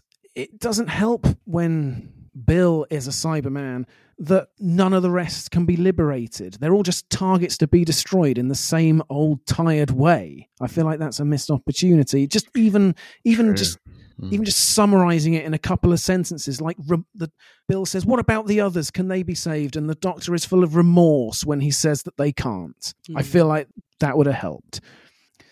I like, though, that cybers get started wherever there's people, like sewage, smartphones, and Donald Trump, which Donald Trump is the product of the previous two things in that sentence, which is just so lovely. Well done, Moff. Indeed. I found in my notes that I was actually much less compelled by the Master or Missy in their more evil moments. I basically just found the question of whether Missy will turn back again far more fascinating. It's like Marie says, just put some grey in all of them. We briefly mentioned Capaldi's Mr. Volcano act. I would like to remark how it still brings incredible power. We've been watching him frown at the camera for 3 series at this point, but he's still dialing it up and up. He can still affect. He still is an enormous presence every time the shot's on him. It's fantastic. However, same scene. Bill is holding the shuttlecraft down by the ladder. It's redonkulous. Even if that ladder can possibly hold together, even if it's made out of asbantium, why isn't she suddenly launched into the air? Why isn't the roof torn off the building if she's holding onto it with suction perfect Cyberman shoes? Doesn't make any sense. The second that little girl throws the apple, just torch it if you're a Cyberman. Don't wait for it to land. Lock it in a force field. Chuck it at the farmhouse. It's obviously a weapon. Are they going to say, maybe she was offering us food? My mouth is too small to eat it. Children can be so cruel. No, just slice and dice that thing. And then, last one, Missy, Bill and Ted's the way out of their situation. The Master has lost a dematerialization circuit using something that they just said was impossible because their memories aren't being retained because the timelines are out of sync. Don't say this is how this works and then fuck it up 10 minutes later. Just don't. However, what I've been meaning to say before this rating and right now, every other scene was excellent telly. So well set up, so much riding on it. All the interactions, okay, now I'm remembering Nardol's farewell, but all the other farewells and the dancing on the rooftop of the hospital. I mean, I could pick almost any scene out of this episode, and once I've gone through the list of flaws, I would still find a whole bunch of stuff that I liked. I am still markedly in the positive column for this. I'm giving it a 3.9. 3.9 from Drew. Who's next? Why, it'll be me. What a big heart you have, Drew. No, it was... Oh my goodness! All right, fine. I feel like that's not quite a compliment. I want to start off by saying that everything you said is absolutely true. It is a fantastic episode. The visuals are great. There's a lot you can tell. There's a lot gone into. Yeah, just everything you said. There's some amazing scenes. The acting is fantastic. I do adore Bill in this. When she's coming to realize, who she is. Like, there is a lot of positive to say about it, and I feel like Leon is going to have that covered. So I'm going to leave that there. Yeah, probably. But I just have to say, and I don't know what it is. If it's coming off the back of we're obviously watching Flux at the minute, and I am I was telling the guys earlier, I am obsessed with Flux. I adore it. It is so good, and it's really female strong. And there was a line in this that said oh, maybe, is the future all female? And the Doctor replies, oh, we can only hope, or something like that. And then it just feels like the women in this episode are not treated well. All of the things that I've pulled up that are really things that really bothered me, it is because women are not allowed to be in the same space as men. So Doc and Nardole can fight about who's going to be the braver person and stay behind and sacrifice themselves, and Bill just has to stand along and watch it.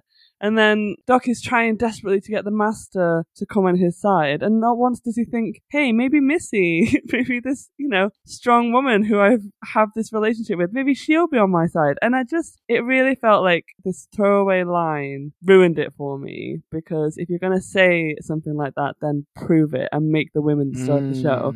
And it felt like it was just a thing that was setting up, oh, we're going to have a female Doctor next. Isn't that fantastic? And I just feel like the women in this episode could have been treated better. And so it made me, this is why it got me so angry. And maybe I'll watch it on a different day and it won't bother me so much and I'll feel a little bit more generous to it. But at the minute, it just really, really got to me. And so this is why I can't go. It is a good episode, and there's a lot to praise. And I really, I'm sure the first time I watched it, I really enjoyed it. But for whatever reason, this time I just didn't. And so I'm gonna go, it's not terrible. It's obviously better than it's better than an average episode. So I go a little bit above average. I'll give it a 2.8.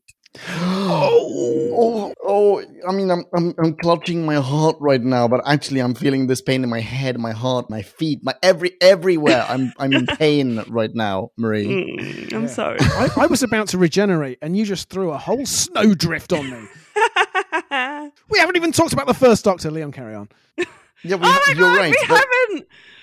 That was actually one of my positives. I really, really loved the ending. Really? Do you want to change your rating? No, I don't. I think the conversations about the first Doctor, maybe we save that for the next one, because that's going to be a proper first Doctor episode. But okay, I penned some bullet points.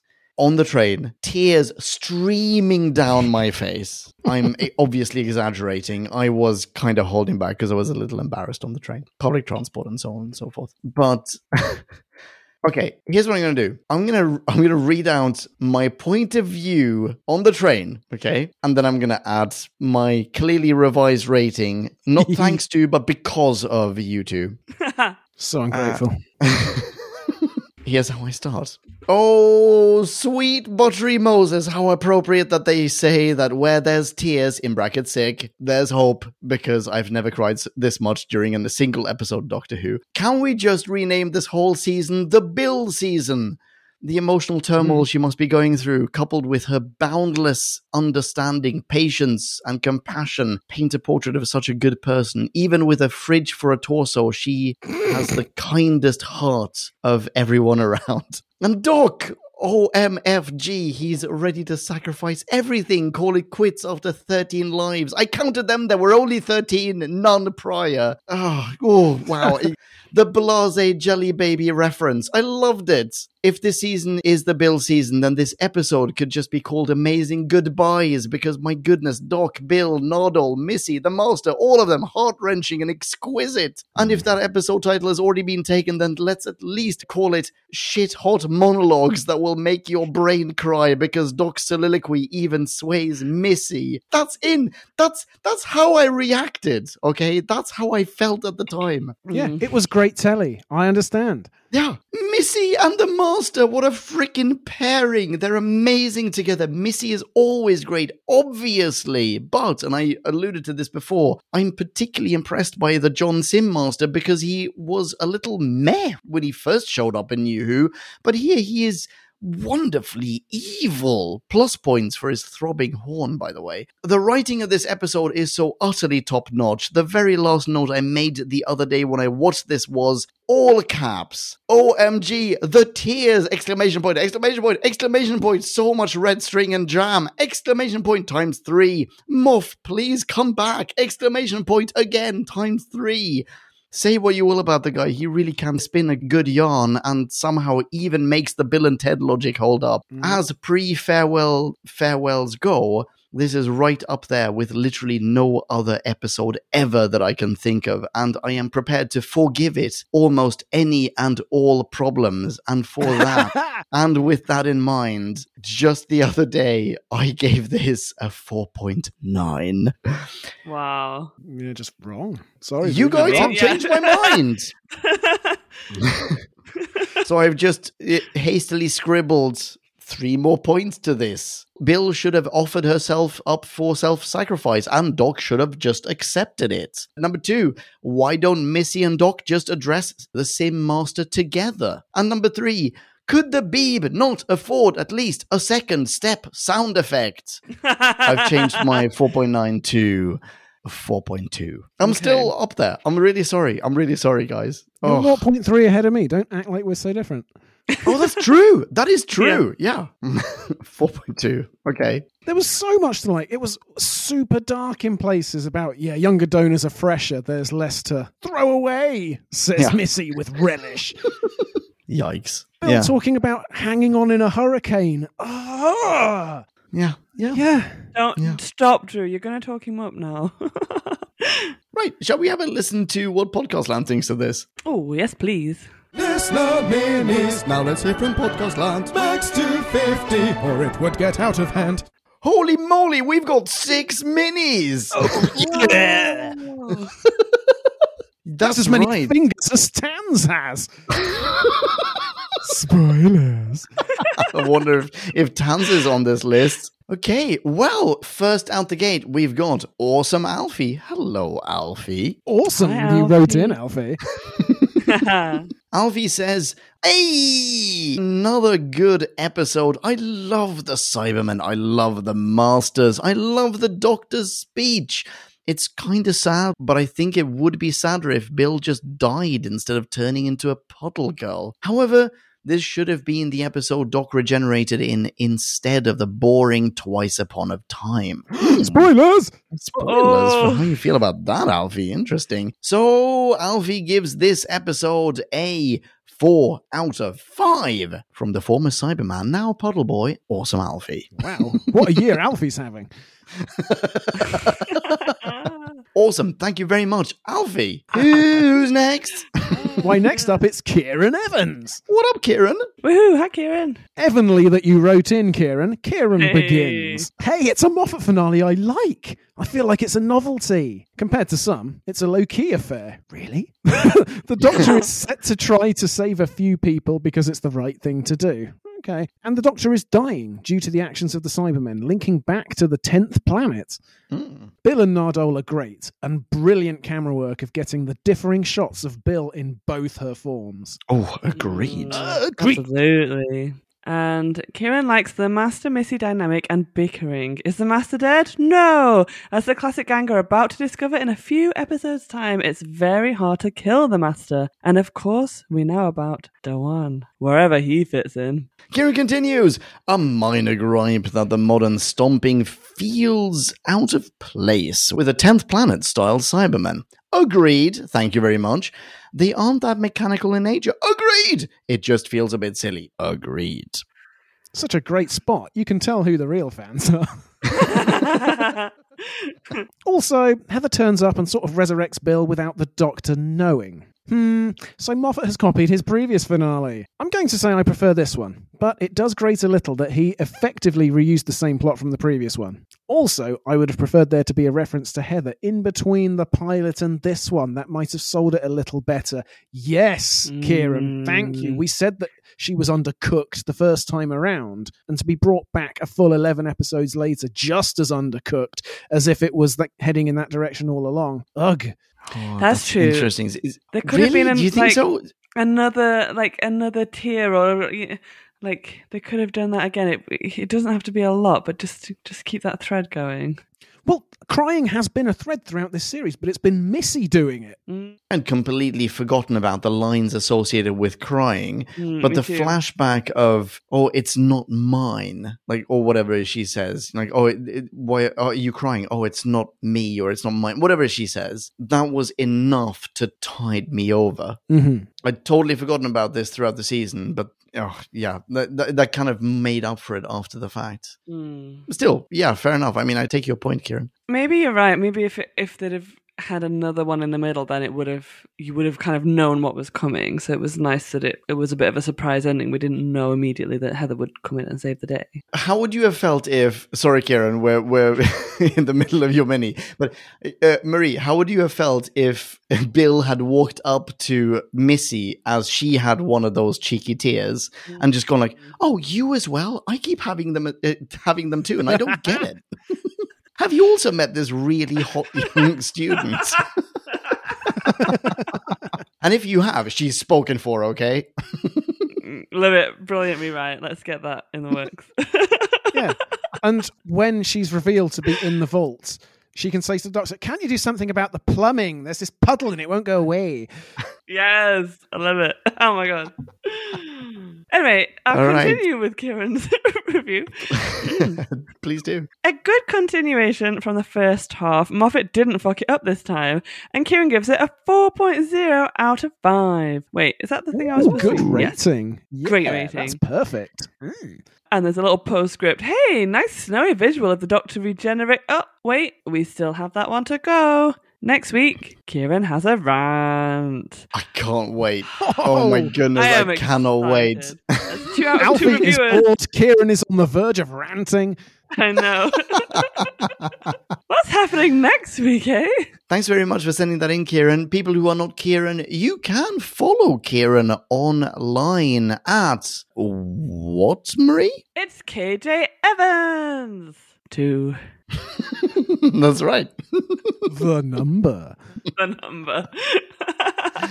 Thank you very much, Kieran. Next up we've got Robbie Eleanor. Hello, Robbie. Long time no see. Holy smokes. Yeah, I thought you'd stop listening, Robbie. Welcome back.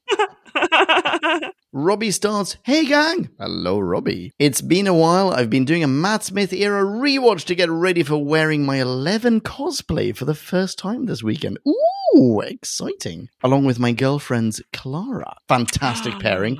But I thought I would jump forward in time to do this mini for you guys. Now, 12 may not be my favorite Doctor, says Robbie. But wow, this man is fantastic. What an incredible episode. It pulled on my emotions over and over. Mind you, this one didn't have me bawling uncontrollably like some of the Smith episodes. No, speak for yourself, Robbie. I've watched lately.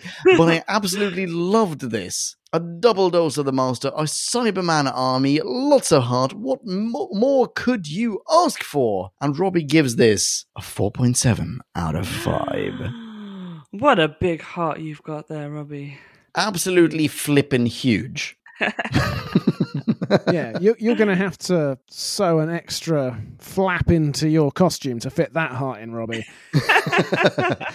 Speaking of which, people who are not Robbie can probably see that costume. Absolutely should. I follow him and he is very fun to watch. So everyone run to Instagram immediately and follow him at Grace and Grid Cosplay because you will not regret it. I am freaking doing that right now. Screw you guys. I'm off. I'm doing that right after we press stop on this recording. Also, check out or follow at Robbie SE. Okay. Who's next? Why, Drew, it's Tan Six Fingers. That's right. Hello, Tan Six Fingers. So many fingers, Tans.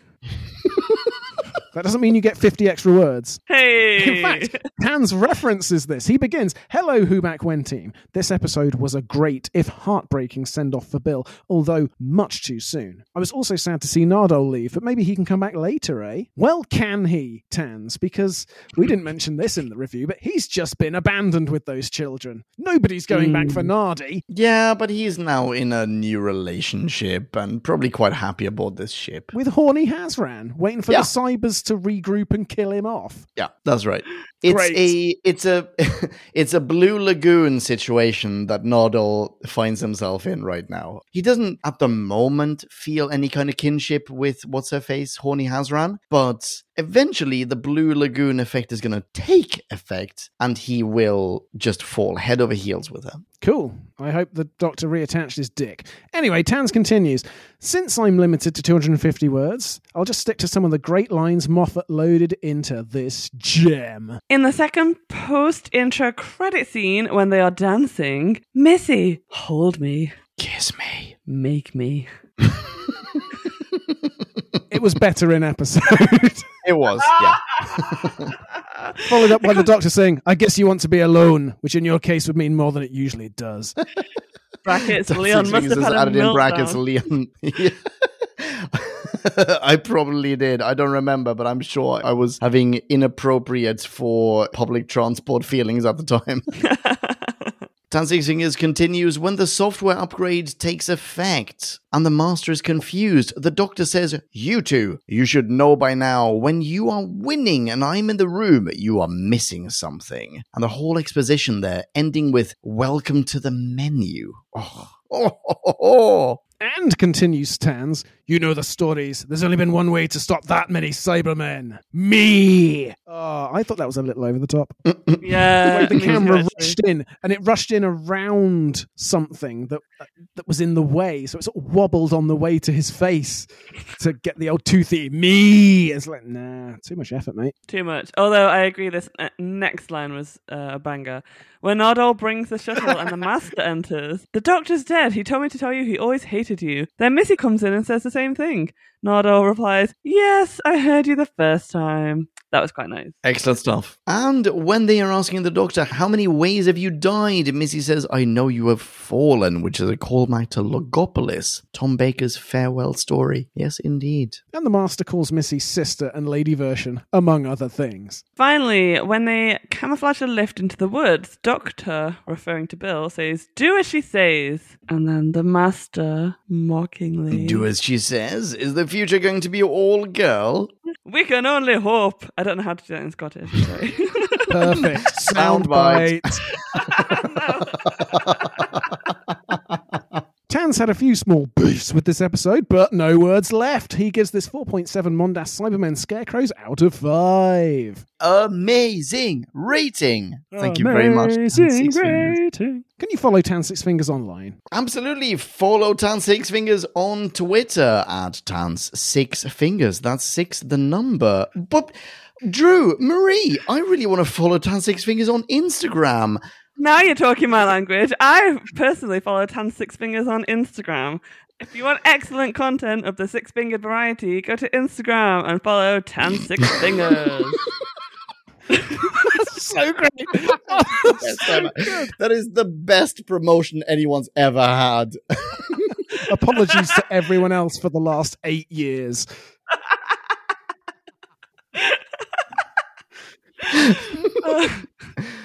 Oh, excellent. Thank you very much, Tan Six Fingers. He puts the Tan Six Fingers, Tan Six Fingers. We mean you! Who's next?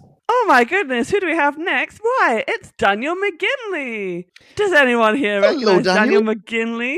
Must be a New reviewer. Hello, Daniel. Welcome aboard. Welcome. Holy moly. So happy to be traveling down this temporal road with you. Welcome to the show, Daniel. We're so excited you could join us. And Daniel sent us a lovely little message that says, I finally caught up with you on New Who. Still behind on the classics, though, midway through Pertwee. So not that far behind, is it? Love the quite show. far. Keep up the excellent work. You can whip through them, Daniel. You've got time, I'm sure. Yeah. And Daniel has obviously provided a mini review for this episode, starting with... There's a lot here that doesn't make sense, and the base story is flimsy, but overall, it's a decent adventure, really about the characters with some excellent performances. Maybe a cliche, but Capaldi acts his socks off. Again. Oh, yeah. The scenes with Bill in the barn and in the TARDIS are excellent, but the real highlight is the being kind monologue. Sublime. Yet, he's uncharacteristically nego, giving up on helping Bill and saving everyone. Yeah. Mackie is great as Bill, and the scene switching between her and the Cybermen are well done. Nardole as the hero was fun, and of course Michelle Gomez is captivating as Missy. Wasn't it heartbreaking the Doctor never saw her become good? And why didn't she regenerate? Was it because it was a full blast? Yet Doc can choose not to regenerate. Consistency, please. Oh, solid point. Yeah, very good point. Floor 507 has a dangerous volume of explosives. Surely a health and safety issue. Yes, absolutely. Did Bill really need to tell the Doc that she liked girls her own age? That was clunky. Agreed. 100%. Although I also sort of liked it a bit as well. I can see both sides. Daniel continues, anything involving time in Who is good. And the reasoning for not being able to go to the TARDIS was clever. But surely it applies to those coming up from below too? My head hurts thinking about it. Yes. No, I had the same thought. My head hurt thinking about it, and then I just decided not to. So that's how I got around that. And Daniel's major issue with this episode is the same as almost every Cyberman story. No one can resist the cyber programming unless they happen to be a companion. Grrr. Or really patriotic. Cyber-Yvonne for the win. Yeah, that's just... I mean, this kind of... I'm sorry, there's like one paragraph left to this mini, but that is another question that I had in my list of introductory questions that I never asked you guys, and that was... I mean, Doc says the reason she is able to resist is because she lived under the monks for so long, which strikes me as utter bullshit. My assumption was potentially, like just maybe, the Sim Master in disguise had allowed her to retain her personality, like her character, and awareness, self-awareness rather. But then why did Danny Pink also retained his personality when he was cybered? Yeah. No, you're right. You're absolutely right. Yeah. It's the, are you an important character within the canon of this show? Oh, well, in that case, you have natural immunity. A contractual immunity. But it does make you think... That's so much better. Well done. It does make you think, like, how many other Cybermen will have also also this immunity, and they're just slaughtering innocent people in cyber bodies. Like, yeah. Oof, that is some rough stuff. All right. Sorry, Daniel. Daniel concludes. The resolution was a ridiculous Deus Ex Machina when the pilot tells... Actually, a Dea Ex Lacrima. Well done. Well done. Well done. That classics degree is really coming in useful. Finally. When the pilot tells Bill she can do anything, it's just atoms after all. Does she ask to help the fallen doctor? Nope. She sods off into space with her new emo girlfriend. See ya, Doc. Maybe. Maybe. Still really enjoyed the story, and David Bradley ended it with a brilliant bang. And Daniel gives this, you know what? A really solid rating of 4.2 out of 5. Well done, Daniel. Oh, that's a brilliant hang of a rating. And it's brilliant to have you aboard, Daniel. Yes, thank you so much for sending that in. Welcome aboard. Yeah, you seem like a thoughtful, considerable chap. Just like our next reviewer, hey Drew. Well, yes, the ineffable Michael Ridgway. Longer and longer doesn't make it better. Wait a minute. What did I just say? Wait, that's the opposite of what I've been told. There's that one episode of Sex and the City, which I've never watched, obviously. Anyway, Michael begins. The city's amazing. What are you talking about, dude? Yeah, well, maybe. Michael begins with a like, which is Missy and the Master's delicious chemistry and perfect demise. More multi-master Missy stories, please. Oh, yeah, nice. Mm-hmm. And that's the end of Michael's likes list. Oh, Next up, Michael has a few more. First up, Bill coming back from the dead as some alien ghost puddle. When companions die, they really should stay dead. Adric is as dead as a dormouse, and we should respect him all the more for it. I love that. Nice. The kids and the Peter Pan. If we really believe it, the apples will be real grenades or something. Or were they real grenades? I didn't really get that. Agreed. Cut that entirely. Michael's third is those Cybermen are blasting the Doctor over and over. How is he still standing? Those lasers are blowing up trees. Cyber Bill blew the side off a barn. Chunks of the Doctor's flesh should be decorating the forest. Such a good point, Michael. Aesthetics, if nothing else. Solid. Yeah, true. And finally, a missed opportunity for some Seventh Doctor era Cybermen booming. Eradicate them. I don't know how to say that in cyber. How do Cybermen speak? I've forgotten. I'm going to put a filter on it. Eradicate them. I don't know. While shaking their silver fists. In summary, says Michael, there should have been another way. And as a rating, he gives this 2.5 out of 5. Walton's kids not being horribly slaughtered in sufficient numbers for me to fully enjoy the episode. My audience demographic is not being catered to. Excellent rating, Michael. Michael, you're a superstar. That is a fantastic mini. I mean, I do wonder. I even wake up in the middle of the night thinking, oh, how can people who are not Michael follow Michael on Twitter? Why, you can go on the Tweety Bloops and follow him at bad _ movie _ club.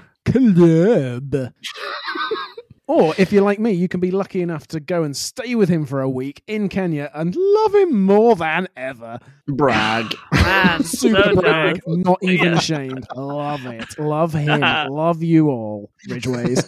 Michael, so big. Oh, massive.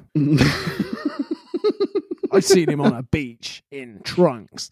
Thank you, everyone who sent something in for this one. Really, really fantastic stuff. All of it, amazing stuff. But this is not where Doctor Who ends, because there's lots more Doctor Who left to review. Holy smokeroonies and cheesecakes. Next up, we are going to be reviewing a classic Who episode or serial, namely, what's Drew? The Awakening. Ooh. And after that, or possibly before that, we're closing in on Christmas and New Year's. Timings are a little iffy. We're going to be reviewing a new episode, namely what, Marie? The really boring Twice Upon a Time. I remember that being amazing and not the really boring one. So I look forward to reviewing that. I'm excited by this one. The little intro thing at the end of the episode seemed cool, so I don't know what everyone's talking about, but we'll find out. Yeah. At some point, we're going to get around to doing an Audio Who episode. Drew, do you know what that might be? That'll be The Reaping. Dang right. By the way, not with the Seventh Doctor. Oh. The 6th? I believe so, yeah. Yes. And at some point, we're going to be doing a bonus episode as well. Let's face it, it's probably going to be bonus Christmas or New Year's bloopies at this point. How on earth can you say hello to us in the meantime, though? Marie, are you available on the internet? Why, yes, you can reach me at Ham Mash and Jelly on the Instagram. Well, those are three of my favorite things. And mine. What about you, Drew? I can be found on Twitter at DrewBackWhen. Excellent branding. Thank you. How about yourself, good sir? Peeps, say hi to me on Twitter. I can be found at Ponken, Ponken. I will say hi to you right back. Thank you so much he's for finished listening. crying anyway. I get really emotional on public transport, okay?